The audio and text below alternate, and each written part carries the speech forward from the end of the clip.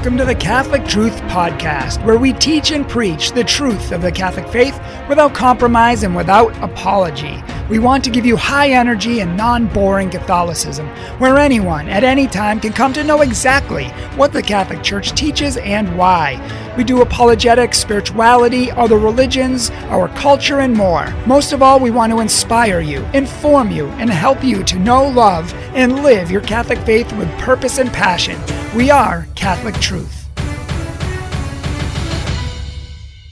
How important is sexual compatibility for your marriage? Will it give you a happier marriage? And is it a really important key to consider when you're considering a future spouse? You actually might be surprised to know that sexual compatibility is actually at the bottom of the things that are important when choosing a spouse. And if you base your marriage, your future marriage, on sexual compatibility, or even mostly on sexual compatibility, then it's a recipe for disaster and you're leading yourself straight to divorce. Here's why. I got in a real conversation with a woman, and she actually asked me what I do, and I said I'm a Catholic speaker and I speak on a lot of different topics, and one of the topics she found interesting was that I speak on love and relationships, and I give a lot of pro tips for marriage, dating, and engagement, and I speak on a lot of topics like this. And she said, "Oh, that's interesting." She said, "I'm actually a Catholic too, but I think sexual compatibility is very important, and for me, sex before marriage is a must." And then she said to me, "Wouldn't you want to know that you're sexually compatible with the person you're dating? I mean, would you want to go into marriage not knowing if you're sexually compatible or not? I wouldn't. I mean, we need to know how we're going to spend the rest of our life together." And I responded to her and I said, "So what I'm hearing is that people are like cars, that you need to test drive beforehand to figure out if you like them or not, to figure out if you want to buy them or not.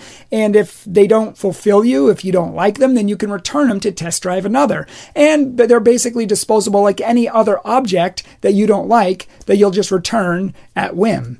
And the lady thought about it for a second. She said, "Oh my gosh." She said, "I never thought about it that way." She's like, "You actually make a really good point."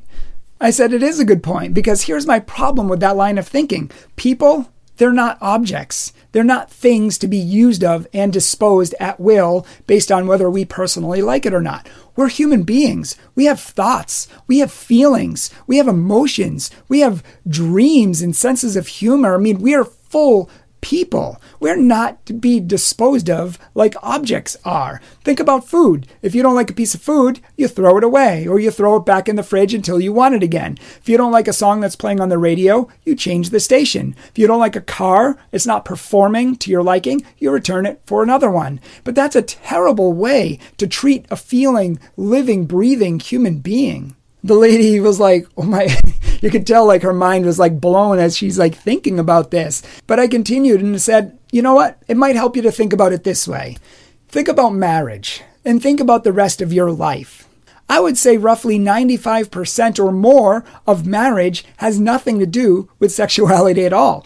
It has everything to do with everything else. I mean, if you think of a typical marriage, you're working most of the day, and then you come home and you cook. You might clean a little bit. You might read a book. You might visit your spouse. You take care of your kids. You help them with their homework. You get them ready for bed. You go visit your family. You go to do that chore. You go grocery shopping. I mean, your days are packed. You're not sitting there in the back room having sex all day where your kids are out there studying or playing or watching TV. It doesn't work that way. The majority of our marriage is other things other than sex. Now, I'm not saying sex isn't important. I'm just saying that is not what makes up the majority of marriage. So why in the world would you base your marriage and your spouse on sexual compatibility? The things that you should be basing marriage on are these. Is your spouse trustworthy? Does your spouse love you with all their heart? Do they have the ability to communicate their feelings to you? Do they have the ability to sacrifice for you? Can you envision them kissing your kids to bed every night? Can you envision them protecting you, providing for you, giving you what you need and loving you? Do they have virtue? Do they have character? Are they your best friend? These are the things that make happily ever after. These are the things that make marriage marriage. Sex That is, if your relationship's only based on sexual compatibility or pleasure, that is very short-lived, and that is not going to lead you to happily ever after.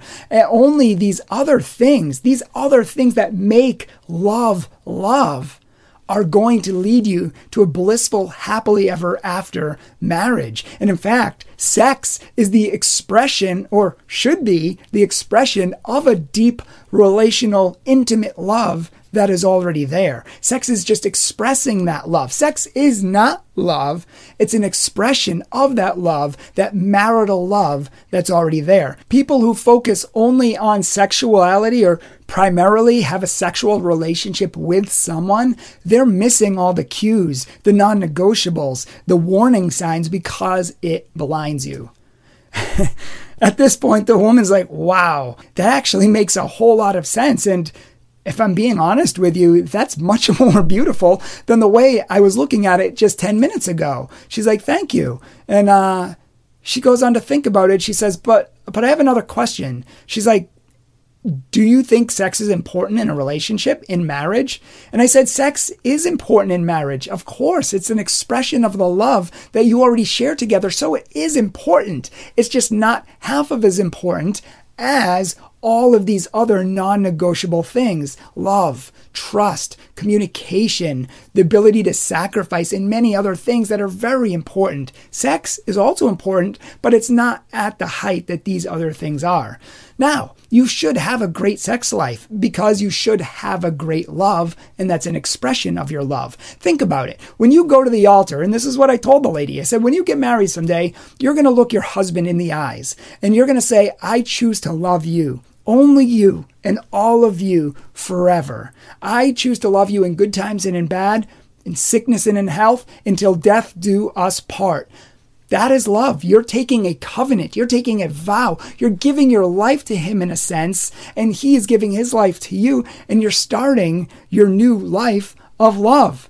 And that's what that vow means. And then when you go home to your suite and you have sexual relations for the first time, you're renewing that covenant. You're giving yourself to your love, to your spouse, but you're renewing your vow not with words, but with your body. And every time you have sexual relationships in marriage after that, you're promising to love that person and only that person for the rest of your life. And they're promising to love you for the rest of their life. And you don't always have to say it with words, but you're promising it with your body. It's kind of like Vanilla Sky. Tom Cruise had sex with a girl and left her, and she came up to him and said, hey, if you're not going to, be with me, you should know that your body is making promises to me, even if you're not. And that's why sex before marriage, it's a lie. Because you're not giving yourself fully to that person. You're not married. It's not the way that God designed it to be. And it's not that marital, covenantal vow that you're making to the person on the altar. That's why God made sex for marriage, to renew that vow. If you truly love a person, you will love them independent of sex. Love is love independent of sex. If you truly love them, the sexuality will not matter, will it? And if the sex isn't good, let's say you get married and you find out that you're having trouble or they're not that good in bed or whatever it is, you have the rest of your whole life together to grow in that love, to grow in that intimacy, to grow in that sexual union, that sexual relationship, and to make it a beautiful, satisfying, intimate sexual relationship. You have the rest of your life to become experts in that field if you want. But the fact is, that doesn't make a happy marriage. It's an expression of a love that's already there, and a happy marriage that's already there, or it should be. If your relationship is based on true love, then your partner or the person you love will mean the world to you, no matter what. It's only a lack of love that reduces them to their sexuality and replaces them when they don't perform anymore or fail to satisfy.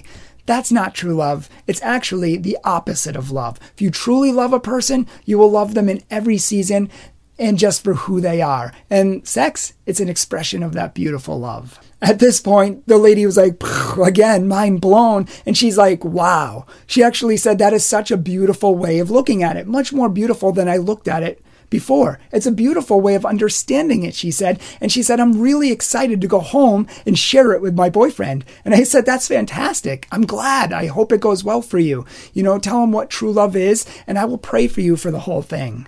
And that's what it all comes down to, is love. And that's why God made sex only for marriage, not for before marriage. And in fact, people who wait until marriage, all the statistics say they have the most happy and satisfying sex lives, but also the most happy and satisfying marriages as well. As opposed to people who won't wait until they have sex, they actually have a 70% divorce rate. And people who cohabitate before marriage have an 80% divorce rate. 80%! I mean, that's 8 out of 10. That's 80 out of 100 being divorced after they get married. And most people who have sexual relationships usually get divorced in the first 5 years of marriage because they don't know what it takes to make marriage work. Don't become a statistic. Don't become one of these people. Find true love and not the counterfeit. Relationships based on sex, it's the counterfeit. And if you want to know if you have the real thing or the counterfeit, go tell your boyfriend or girlfriend today that you don't want to have sex anymore until you get married, just to see what they say. That's the love test. I mean, if they say, well, you just dropped the bomb on me, sweetie, but if that's important to you, then okay, you know what? We'll work through this. I'll respect that, and we can find some other way to express our love to each other. Whew, wow, that's true love. As opposed to someone saying, what? Why? Why would you want that? We've been having sex all this time, and then they pressure you into it. You know that they just want your body. They just want the sex, and they don't really want you. It's the love test. Give it the love test. But start praying tonight. Pray for your future spouse. Pray for the happiest marriage that you can ever have. And don't base it on sexual compatibility. Base it on something so much deeper.